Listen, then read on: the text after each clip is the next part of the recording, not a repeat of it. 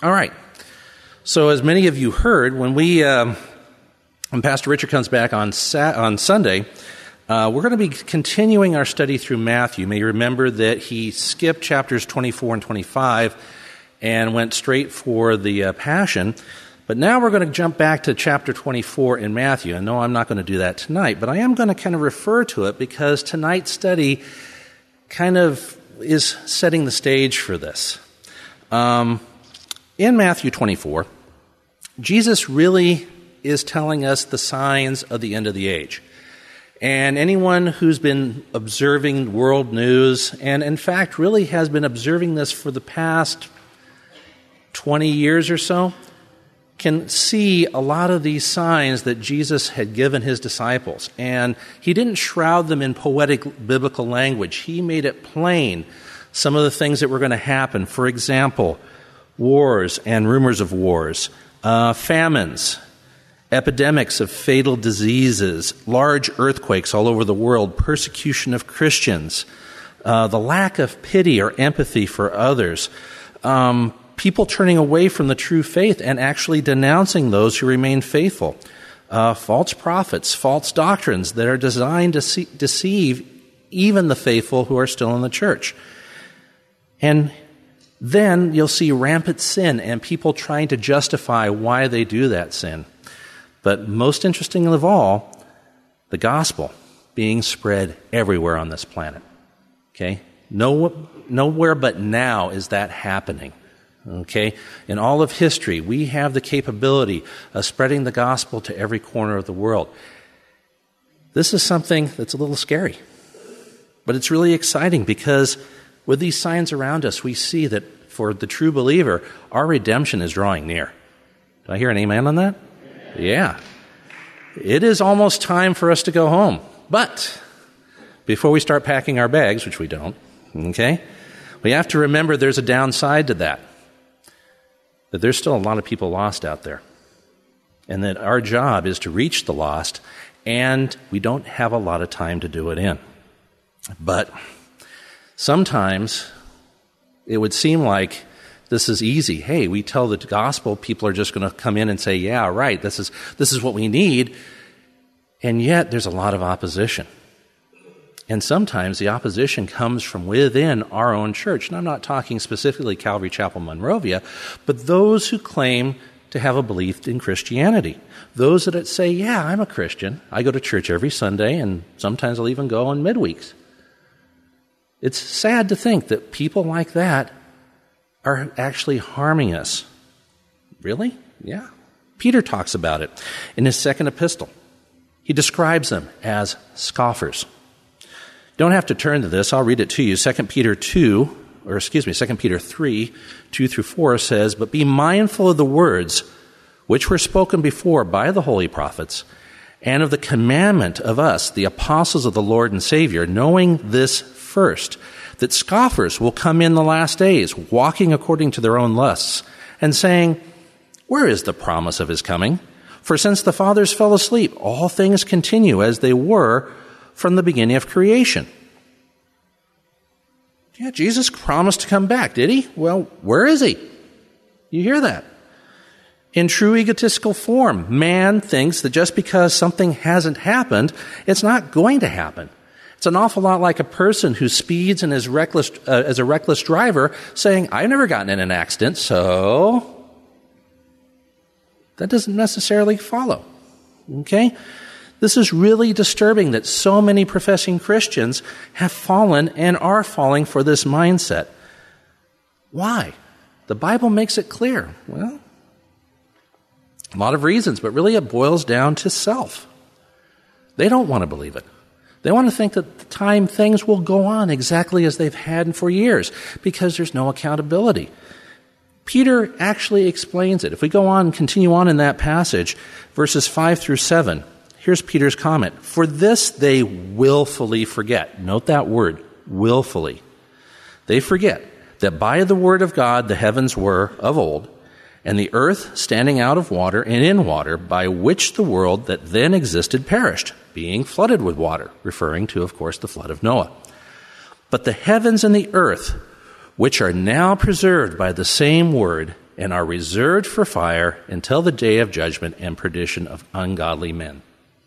So in essence, what's happening, men deliberately dismiss from their mind that God made the heavens by the word of his command, and that he's going to use water once in judgment to destroy sinful man with a mighty flood, and that it's going to happen again, this time with fire. And in that fire, the ungodly will perish once more. Now, here comes another argument. And yes, I have heard these. Well, if that's the case, if God is just and righteous, why is he taking so darn long to deal out judgment? If God were as impatient as the rest of us, I don't think Adam and Eve would have made it out of the garden alive. Fortunately, we don't think, or God doesn't think like we do. Peter goes on, verses 8 through 10, "But beloved, do not forget this one thing, that with the Lord 1 day is as 1,000 years, and 1,000 years is 1 day.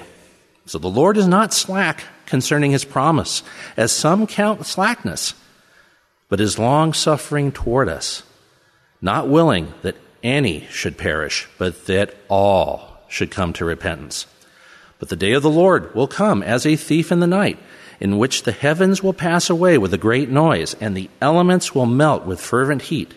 Both the earth and the works that are in it will be burned up." God is a God of love, and as such, he will relent on judging the world.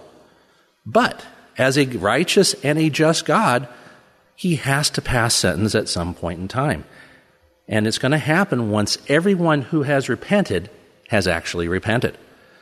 Once that happens, there's no turning back. His judgment will be sure, and there will be no repeats, no more chances. Now, we see this all through the Bible, but tonight we're going to look at a very famous incident in Daniel 5.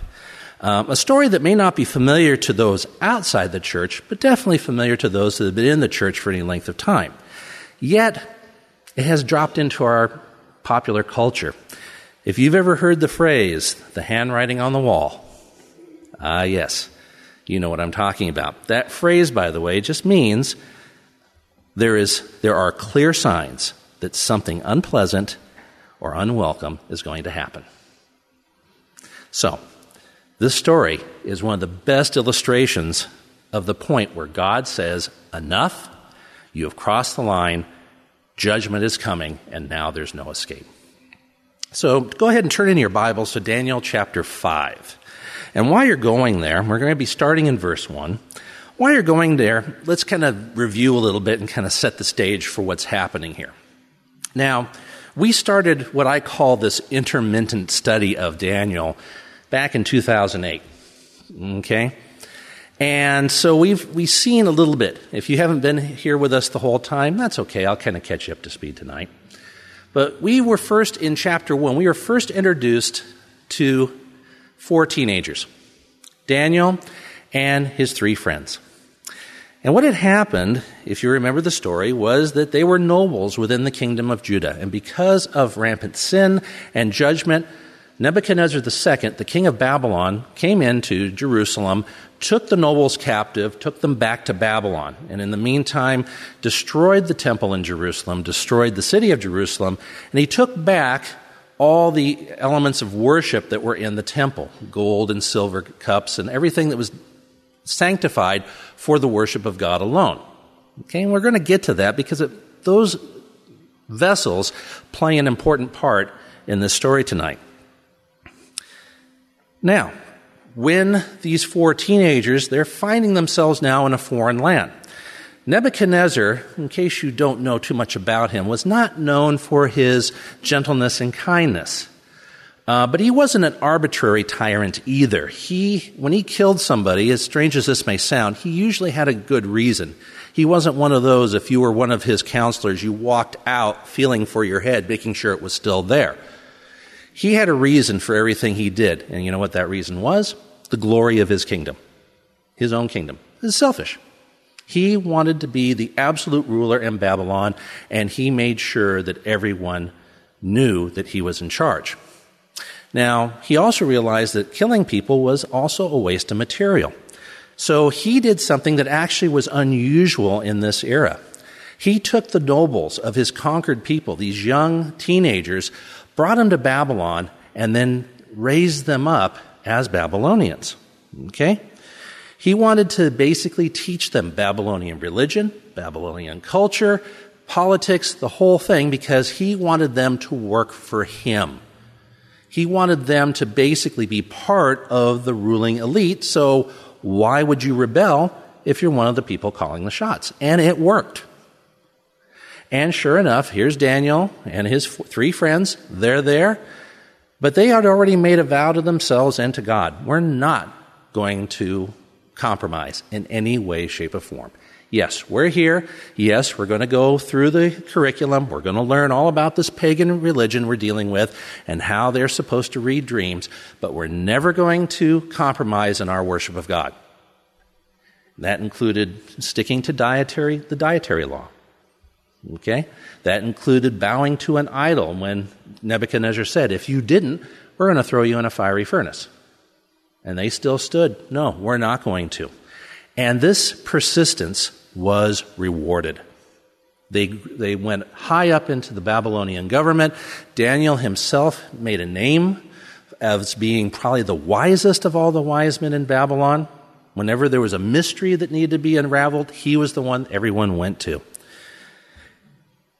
It got to the point that by the time we had reached chapter 4 of Daniel had pretty much formed almost a friendship with Nebuchadnezzar. Nebuchadnezzar kind of mellowed in his old age, but was still very proud.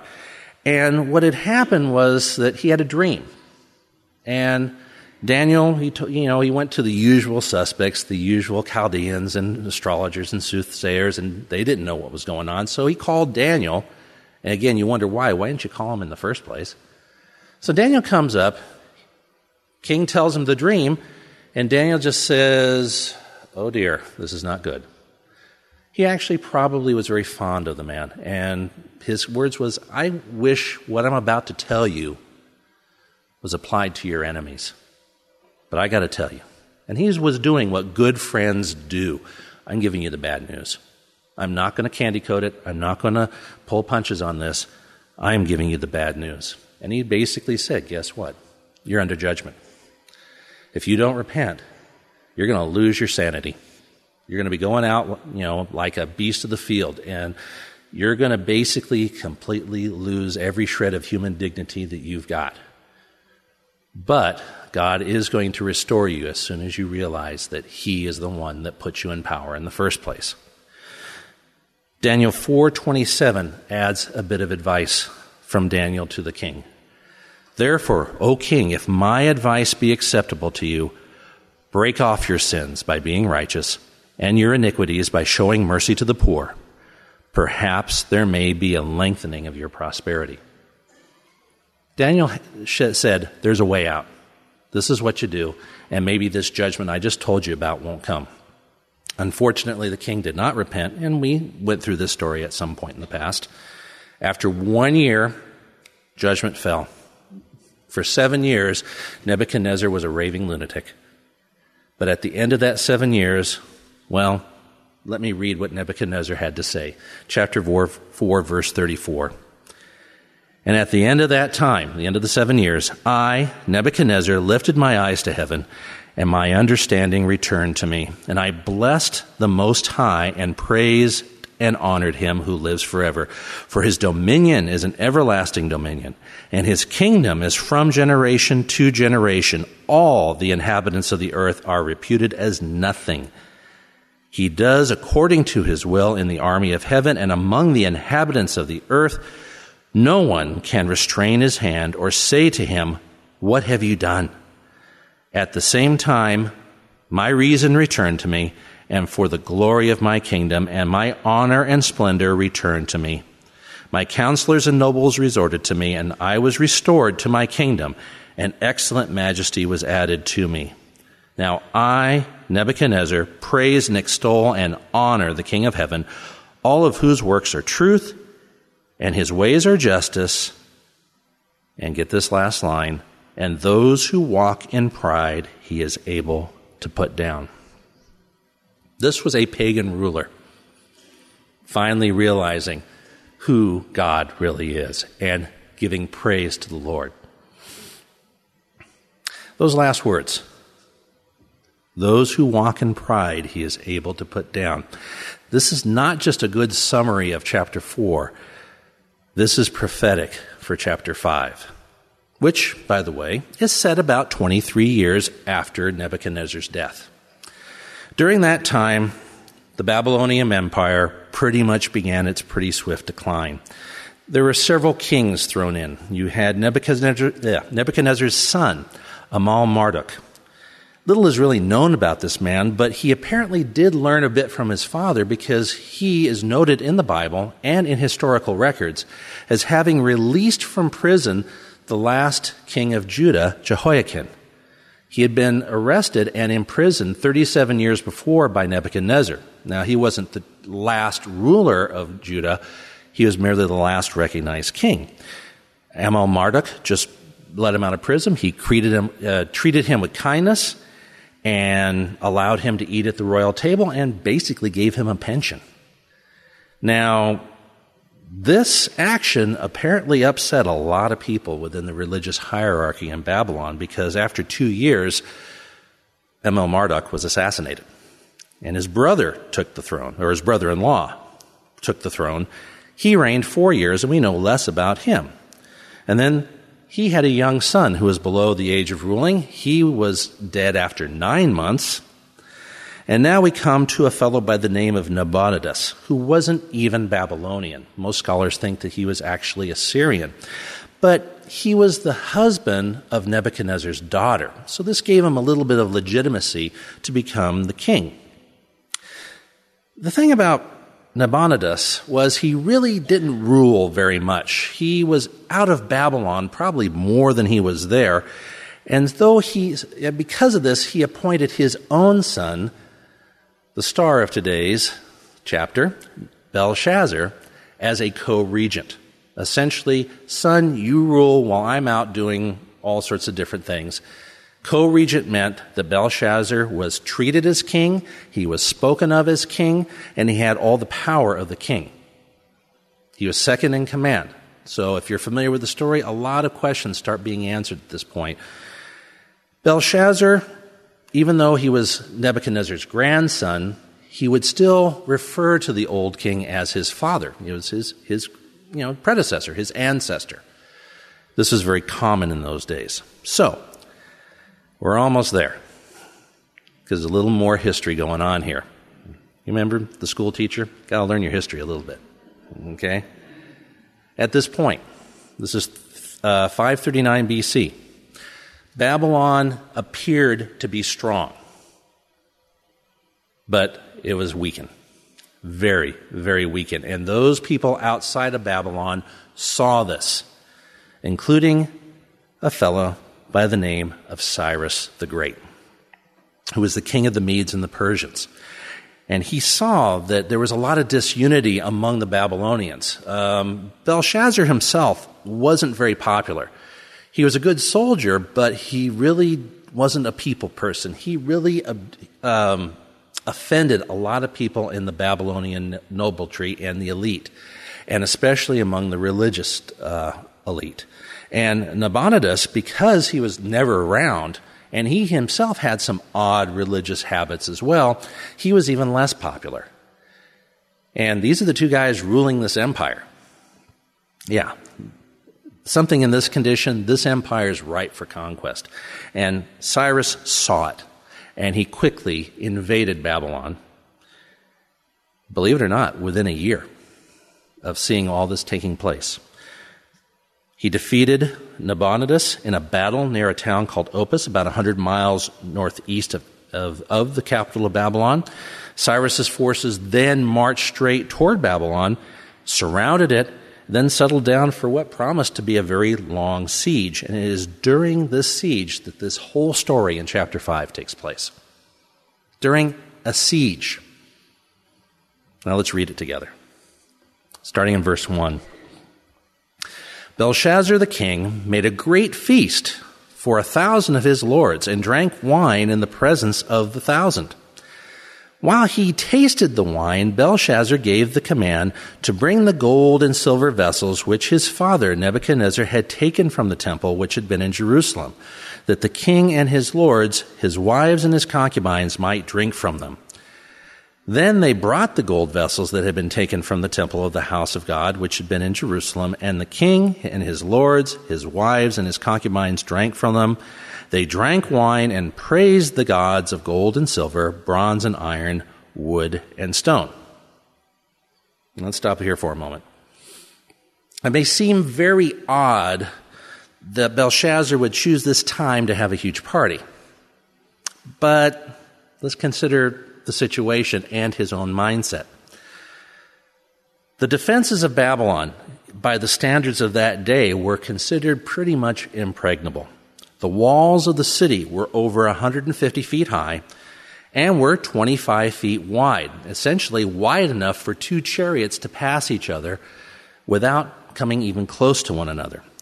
There were 250 towers that were placed at regular intervals around the entire circuit of the walls, and the 8 gates of the city were well protected and well manned, and were these huge gates approximately 18 inches thick that were made of brass and bronze. So even a battering ram would have a hard time even making a dent into them. The Euphrates rivers provided an uninterruptible water supply as it went right through the middle of town, and there was enough food stored within the city to feed the entire population for 25 years. Now that may sound like a lot, but this has been verified by historians. So from a military standpoint, Belshazzar wasn't worried. Remember, he was a good soldier. He did know his tactics. He may not have been informed of his father's defeat, so maybe he even thought that his father would be coming along with another army. Then they would be able to crush the invasion from inside and from out. But it really didn't matter. They were safe as anything inside the walls of the city. Okay. Now, secondly, this festival, this feast that he was throwing, was a religious festival. It was an annual festival that they had held every year.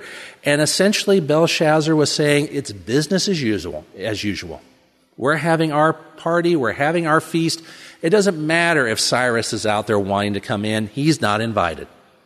Let's party, guys. This is the time. This would then also, because it was a religious festival, explain why he decided to get the sacred vessels of the Jews. Now, even Nebuchadnezzar had not done that. He had a respect, even before he was saved or realized that God was calling the shots. He still had a respect for foreign religions. They were plunder. He brought them from Jerusalem. He placed them in his treasury, but he wasn't going to use them just for everyday drinking cups.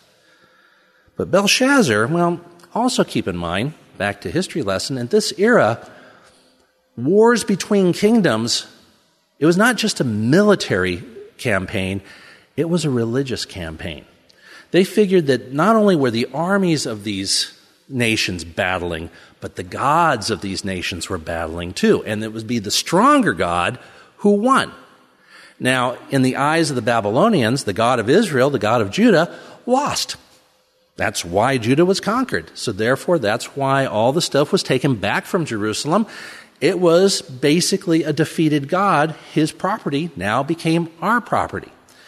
Now, let's face it, Belshazzar was drunk.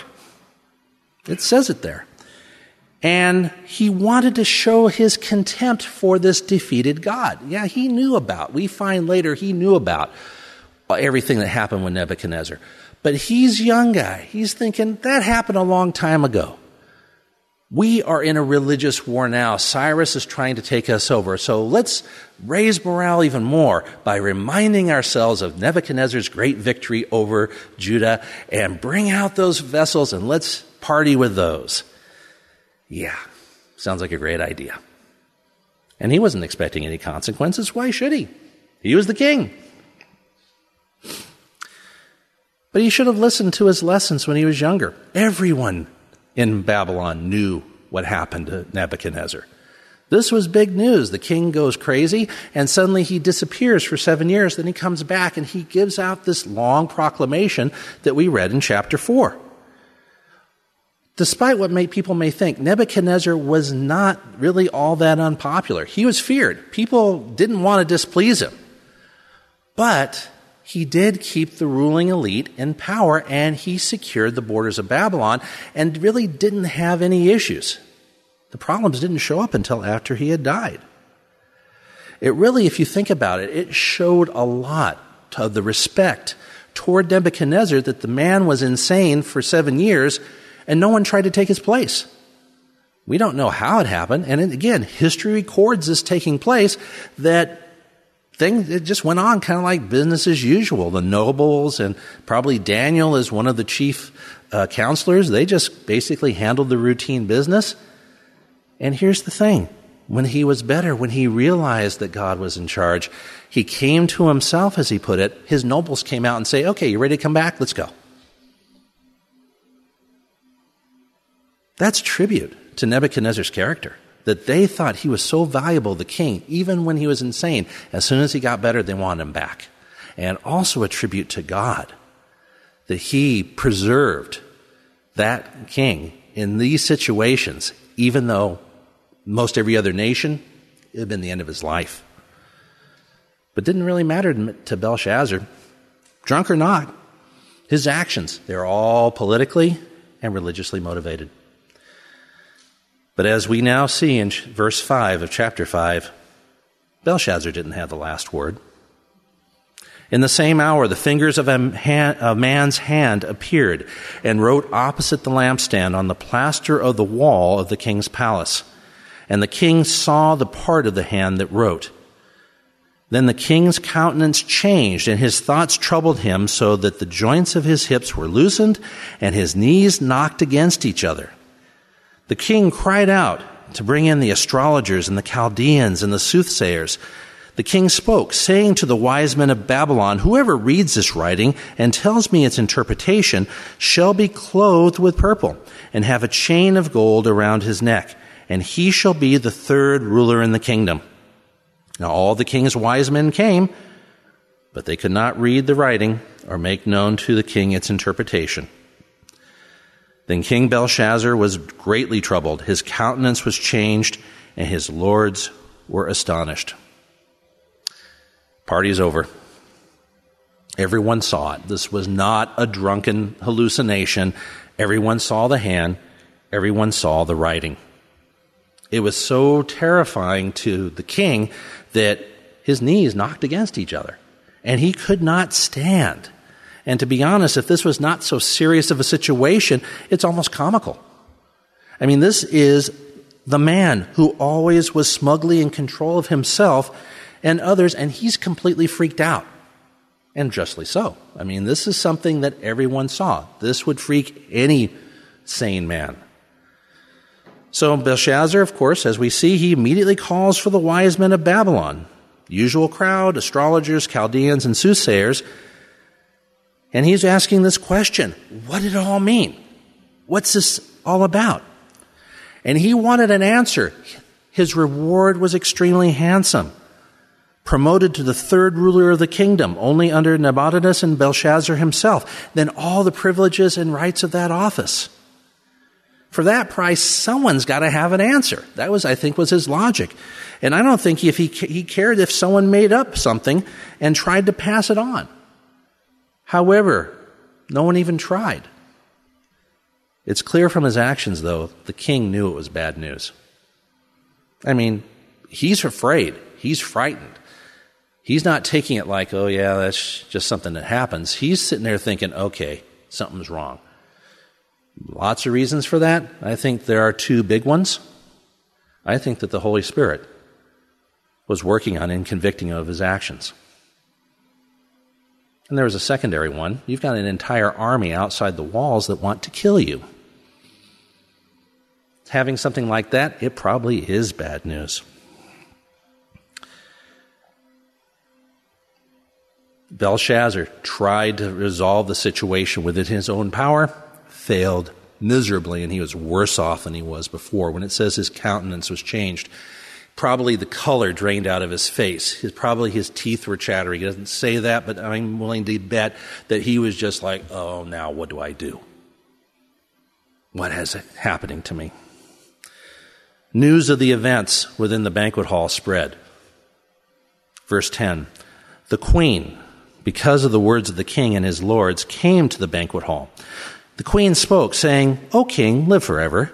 Do not let your thoughts trouble you, nor let your countenance change. There is a man in your kingdom in whom the Spirit of the Holy God is the Spirit of the Holy God. And in the days of your father, light and understanding and wisdom, like the wisdom of the gods, were found in him.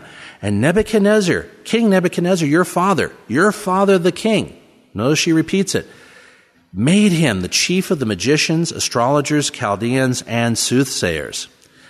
Inasmuch as an excellent spirit, knowledge, understanding, interpreting dreams, solving riddles, and explaining enigmas were found in this Daniel, whom the king named Belteshazzar, now let Daniel be called, and he will give the interpretation.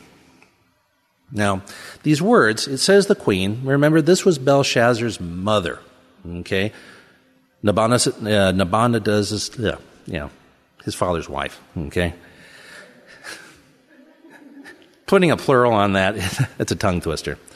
But as we saw earlier, she was Nebuchadnezzar's daughter, so she probably grew up with Daniel in the court. She was very familiar with what Daniel could do. And being mom, she didn't want her son to get all upset of what was happening. It's like, look, there is a solution. Calm down. Don't panic. Call Daniel, and he's going to come through for you just as he did for your grandfather. Now, here's a question that we might want to look at. If Daniel was so well known within the government, why wasn't he called to begin with? Well, it seemed like the Babylonian kings, including Nebuchadnezzar, always seemed to try to go for the regular people first before they called in Daniel. But there's probably, at this point in time, a couple of reasons. First off, why wasn't he there? If he's a high government official, why wasn't he at the feast? It's a pagan religious holiday. Of course he wouldn't be there. He would never compromise his belief in God to do something like this. And he had made this known all through his long life. No one probably even bothered him about it anymore. Speaking of long life, if he was in his teens when Nebuchadnezzar brought him from Jerusalem, at this point in time, Daniel is probably now in his early 80s. And elsewhere in the book of Daniel, there are hints that he was not really in the best of health. Okay? So he may have been in semi-retirement. Okay? Oh, the king. And plus also, here's another thing. Belshazzar was young. He could have cleaned house when he came to the throne of Babylon thinking, I don't need these old guys. Oh, Daniel, I don't really like what you say. You tell me that I have to watch myself around your God. Well, maybe that was okay for Nebuchadnezzar. I'm the king now. I don't want to hear it. So it's very likely that he just basically went in retirement, still was known, still was there, and we know that he was there because the king called for him, and sure enough, in verse 13, then Daniel was brought before the king. The king spoke and said to Daniel, Are you that Daniel, who is one of the captives from Judah, whom my father the king brought from Judah? I have heard of you, that the Spirit of God is in you, and that light and understanding and excellent wisdom are found in you. Now the wise men, the astrologers, have been brought in before me, that they should read this writing and make known to me its interpretation, but they could not give the interpretation of the thing. Now, I have heard that you can give interpretations and explain enigmas. Now, if you can read the writing and make known to me its interpretation, you shall be clothed with purple and have a chain of gold around your neck, and you shall be the third ruler of the kingdom. Now, this is really sad. One of the greatest counselors of the Babylonian Empire, who served Belshazzar directly within the past 3 years, and the king has no clue who he is and doesn't even recognize him. Even in addressing him, the king seems to be patronizing. I mean, Are you that Daniel? Not even trying to be polite. And here, Daniel had faithfully served Babylon for almost 70 years, and he had a proven track record. Belshazzar's mother said as much. And he still has to lord it over him. Oh yeah, you're one of those guys that we conquered in Judah. That was 70 years ago. Got anything else you want to tell me? The king, though, was desperate. I think a lot of it may have been he was trying to hide his fear because he wanted to know what it said, and he was willing to even put a Jew as the third ruler of the kingdom. Just tell me what this means. I need to know. And to be honest, this was a very familiar situation for Daniel. A divine revelation. An agitated king. He calls for his incompetent counselors. And then God's servants, his servant, comes to the rescue. But as before, Daniel was not impressed by any of these offers. Verse 17. Then Daniel answered and said before the king, let your gifts be for another, and give your rewards to another. Yet I will read the writing to the king, and make known to him the interpretation.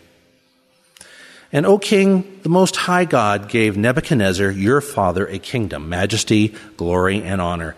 And because of the majesty that he gave him, all peoples, nations, and languages trembled and feared before him. Whomever he wished, he executed. Whomever he wished, he kept alive. Whomever he wished, he set up. And whomever he wished, he put down. But when his heart was lifted up and his spirit was hardened in his pride, he was deposed from his kingly throne, and they took his glory from him. Then he was driven from the sons of men. His heart was made like the beasts, and his dwelling was with the wild donkeys. They fed him with grass like oxen, and his body was wet with the dew of heaven, till he knew that the Most High God rules in the kingdom of men and appoints over it whomever he chooses. But you, his son Belshazzar, have not humbled your heart, although you knew all this. And you have lifted yourself up against the Lord of heaven. They have brought the vessels of his house before you, and you and your lords, your wives, and your concubines have drunk wine from them. And you have praised the gods of silver and gold, bronze and iron, wood and stone, which do not see, or hear, or know. And the God who holds your breath in his hand and owns all your ways, you have not glorified. Though still respectful with his reply, Daniel clearly does not have the same respect for Belshazzar that he had for Nebuchadnezzar. Oh, he had respect for the office of the king, but not for the man himself. He was going to tell the king what the writing was, but he wasn't doing it for money. He could care less.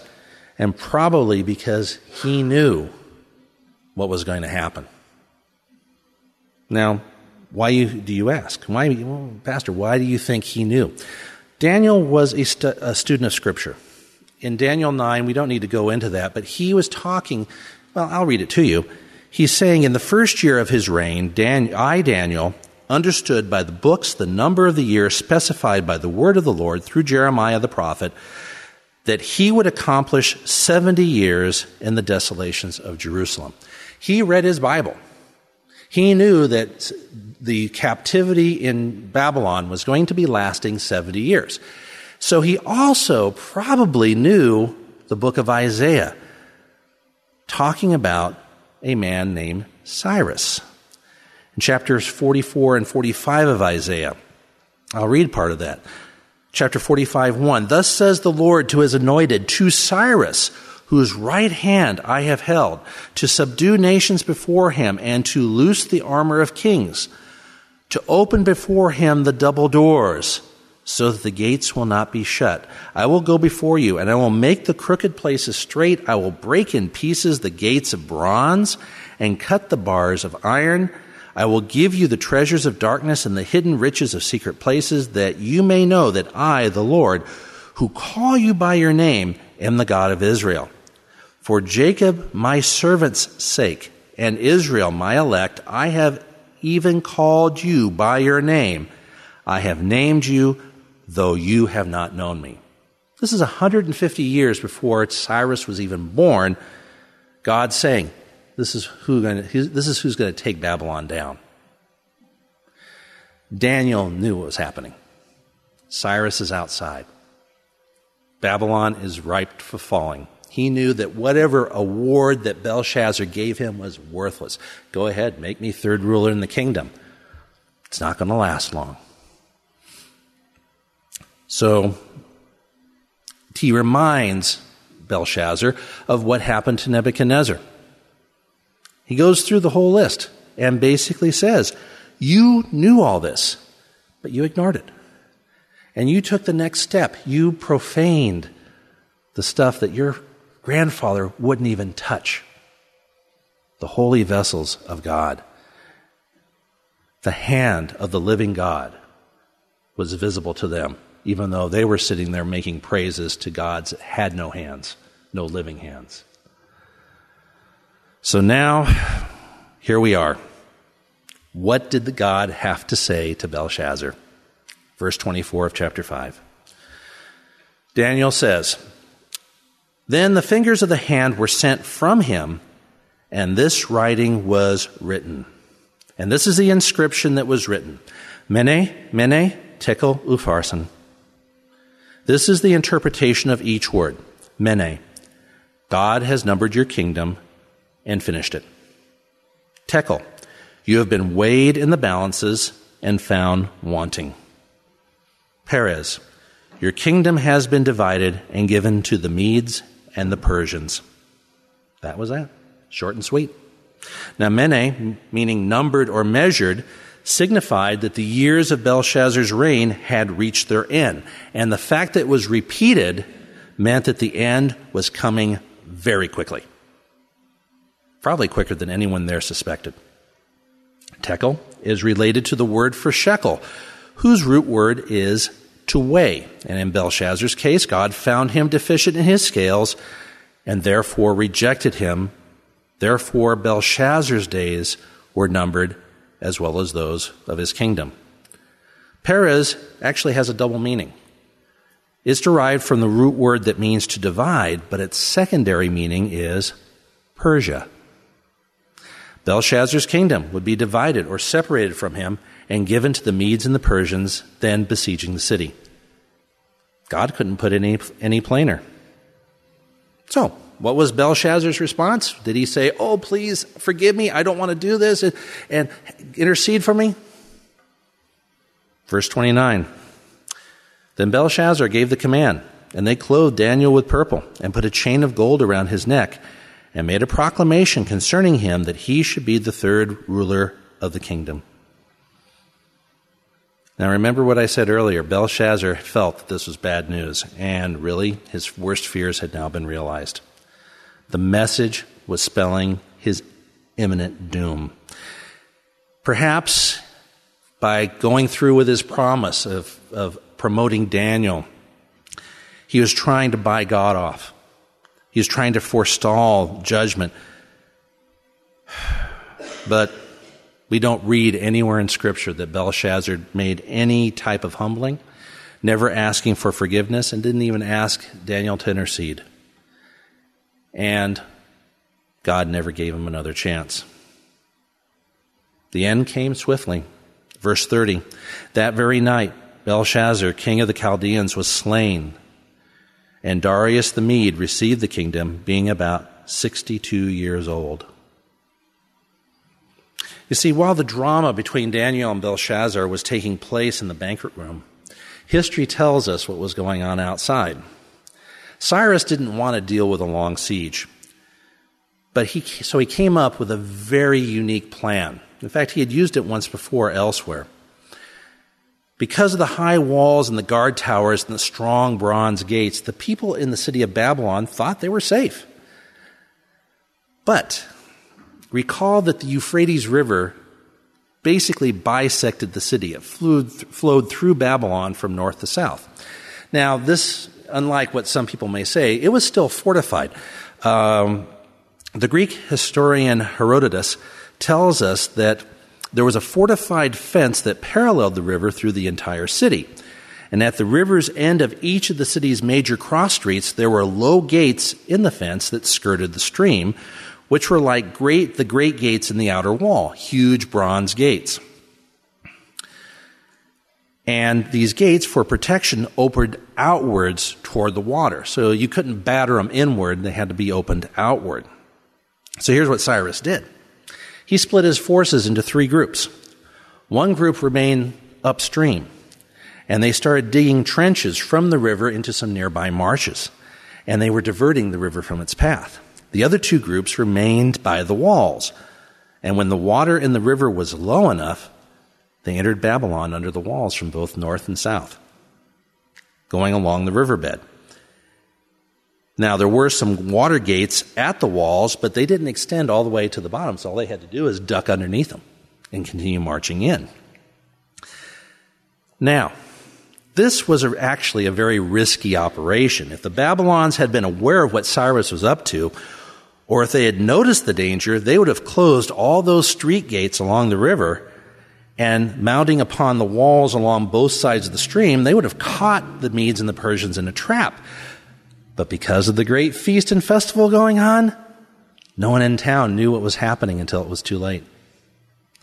So history tells us that the conquest of Babylon occurred on October 12, 539 BC, and it was relatively bloodless.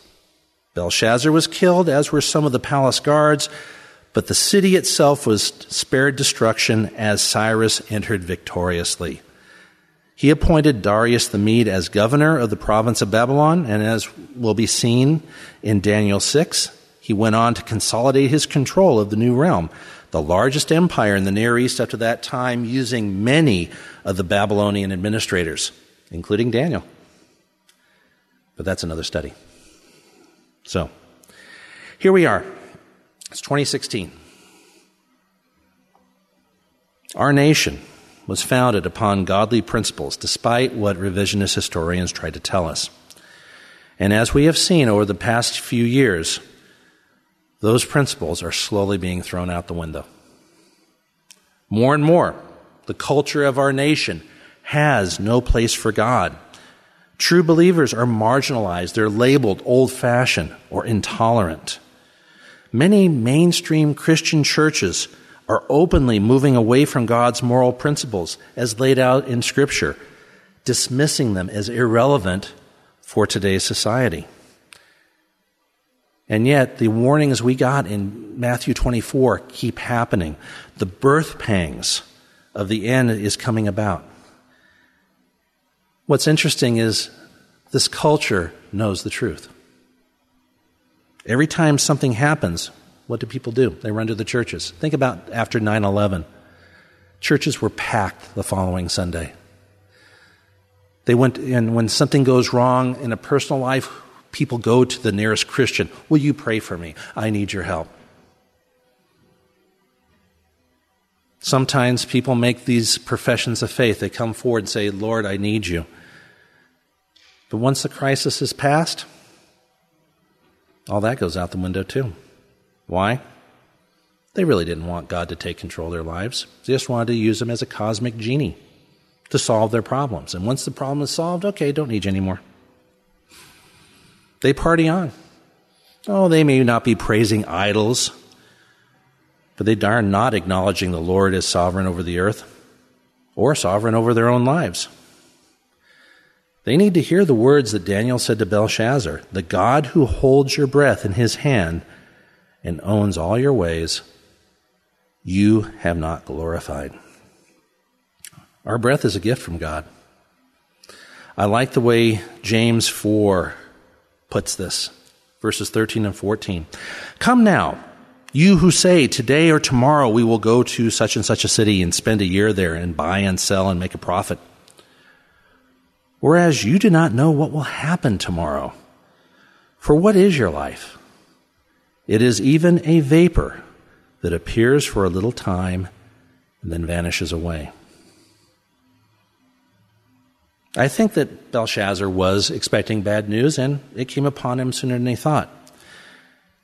And it's the same for a lot of people. Remember what I said early on, there's not a lot of time left, but consider this rather sobering fact. About 107 people in the world today will slip into eternity every single minute. Some to be with Christ. Unfortunately, most go into eternal separation from God. The time for the decision for Christ is now. I have actually heard people say, oh, I want to live my life the way it is, but when I'm on my deathbed, I will give my life to Christ. Then I'll become a Christian. How do you know you're actually going to have a deathbed? I mean, all it takes, car crash, massive heart attack, random act of violence, no deathbed. It's over, and it's too late. Hebrews 9:27 tells us, as it is appointed for men to die once, but after this, the judgment. That word, appointed, every single person in this room, unless the Lord comes beforehand, every single person in this room has an appointment with death. Gee, that's cheery sounding. Yeah, but it's true. We don't know when that appointment is. But we shouldn't really let it bother us. As Christians, we shouldn't let it bother us at all. Because, let's read that passage in Hebrews, but now let's add verse 28. As it is appointed for men to die once, but after this the judgment, so Christ was offered once to bear the sins of many. To those who eagerly await for him, he will appear a second time, apart from sin for salvation. As believers, we don't need to worry about it. What's the worst that can happen? We'll be in heaven with the Lord. But if you're not a believer, you may now get an inkling of why our church always gives an opportunity for you to accept Christ. It's not because we are getting brownie points with somebody or are trying to raise our numbers. No, it's because God loves you and he wants you to spend eternity with him. And he was so desperate for this to happen, he gave his son, a perfect man, to die on the cross to pay the penalty for your sin so that you could be with him forever. But like with anything, there's another side to that story. God gave us free will, either to accept or to reject the gift of salvation. This is not an automatic process. Having Christian parents isn't going to get you into heaven. Being an American isn't going to save you. Even going to church twice a week isn't going to do it. The choice is yours and yours alone, either to accept Christ or to reject him. And if you reject Christ, it's on you, no one else. When you face the Lord after you die, you're going to be there by yourself. You can't blame the pastor or can't blame your parents or the bully at the school or whomever. Or saying, oh, my friends, I was afraid of peer pressure. Where are your friends now? They aren't. Well, that's mean. God would actually do that? Think about this for a second. God loves you so much that if you want nothing to do with him, he is going to give you that wish. That's the other side of salvation, where if you reject him, you made that choice and he's going to honor it. God never sent a single soul to hell. Everyone who's there went there upon their own accord, knowing full well what the consequences were going to be. Pastor, I really don't want to hear this. You are making me uncomfortable. It's politically incorrect. I'm hoping I'm making someone uncomfortable. Because that's my job. That's the job of every single believer who has unsaved friends, unsaved loved ones. Make them uncomfortable. So unlike Belshazzar, it will never be too late for them. They will accept Christ and they will spend eternity with him for the love of Christ. People have heard me say this before, that it's like knocking on a door of a house that's on fire. You're not just saying, excuse me, you might want to know your house is burning down. I really don't want to be offensive about this, but I thought maybe you'd like to know. If it's too much trouble, I'll come back later. No, you're banging on that door, you're kicking, you're screaming, you're howling, you're letting them know your life is in danger. Now, if they sit there and tell you, don't bother us, we're busy, it's on them. But salvation's like that. Don't bother us, we're busy with my life. I don't have time for God. He doesn't want me to have fun. Well, getting sick in the morning after a huge hangover, hearing snails crawl because of it, oh, that sounds like a blast. Worrying about where are you going to eat next? Where's the next paycheck's going to come from? Yeah, sounds like a blast to me. No, the fun, you want to call it that, is that peace of Christ in your heart, knowing full well that He's got your back, and even though you're going through hard times, He's still there with you. You're not facing it alone. And when you die, you get to be with a man, with the God who loves you so much that He gave the ultimate sacrifice. In the coming weeks, on Sunday morning, we're going to be looking at the end times together. And we're going to hear about the fact that there are people who are not saved. After the church is removed in the rapture, they're going to be facing 7 years of God's judgment. That's why time is short. We don't want anyone we love to be left behind in what's essentially hell on earth. And God doesn't want you to face that judgment. He wants you to be with Him for eternity. Don't just pass off the story of Belshazzar as something that happened a long time ago. God is waiting for you, but He's not going to wait forever. At some point, like with Belshazzar, that last chance will be gone. Let's bow our heads and pray. Father, we thank You again for these words, and a lot of them are unpleasant. A lot of them we see that You are a God of justice and a God of righteousness, and You have laid down Your law, Your standards, Your principles, and that as a nation, Father, we are rejecting them. I think of Daniel in Daniel chapter 9 when he's praying for his nation. He's including himself. We have sinned. And Father, right now, we have sinned. We ask You right now for revival for our country, and we want that revival to start here, Father, with us in this room, in this church. You've showed us that the time is short. The warning signs are there. So, Father, give us Your Spirit to give us the boldness to reach out to those that we love who do not know You. And, Father, to withstand the rejection, no matter how much it breaks our heart. When a person rejects You, it breaks Your heart. We know. But, Father, give us that strength. Give us the wisdom to reach out to those that need You, to be able to answer the questions that we can answer. And most of all, Father, be with our nation. You have promised that if Your people who call You by Your name repent and turn from their evil ways, Father, we know that You will heal their land. We're asking for that one last revival before You return, Father, so that those who might have gone into eternity away from You, that they'll come into Your presence now and be with You for eternity. And now, while our heads are bowed, eyes are closed, we're praying, I want to give an invitation for any who are unsaved, who have heard this and they're thinking, I think you stuck a nerve.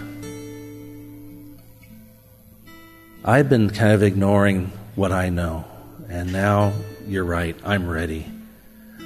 Father, Pastor, I want to see the Lord. I want to see that one who died for me. I want to give my life to Him because right now my life is in horrible shape. Anyone who wants to accept Christ for the first time, just go ahead and raise your hand.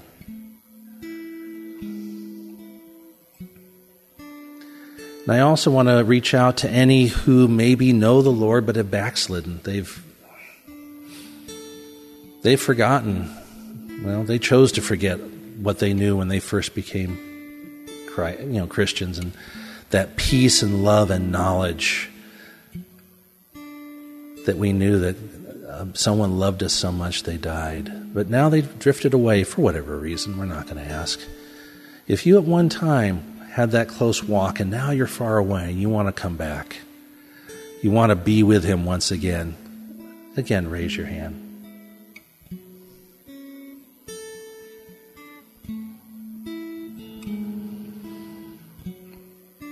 So, Father, we're all family tonight here. So now we ask you to be with us all. As I prayed earlier, give us that strength of your Spirit to reach out to those who need you. And once more, Father, we ask for the safe return of our pastor and his wife and the team back from Israel. And we ask you for traveling mercies for us tonight as we head on home and bring us back safely on Sunday. We praise you now, Father. We give you all the glory and worship. In Jesus' name, amen.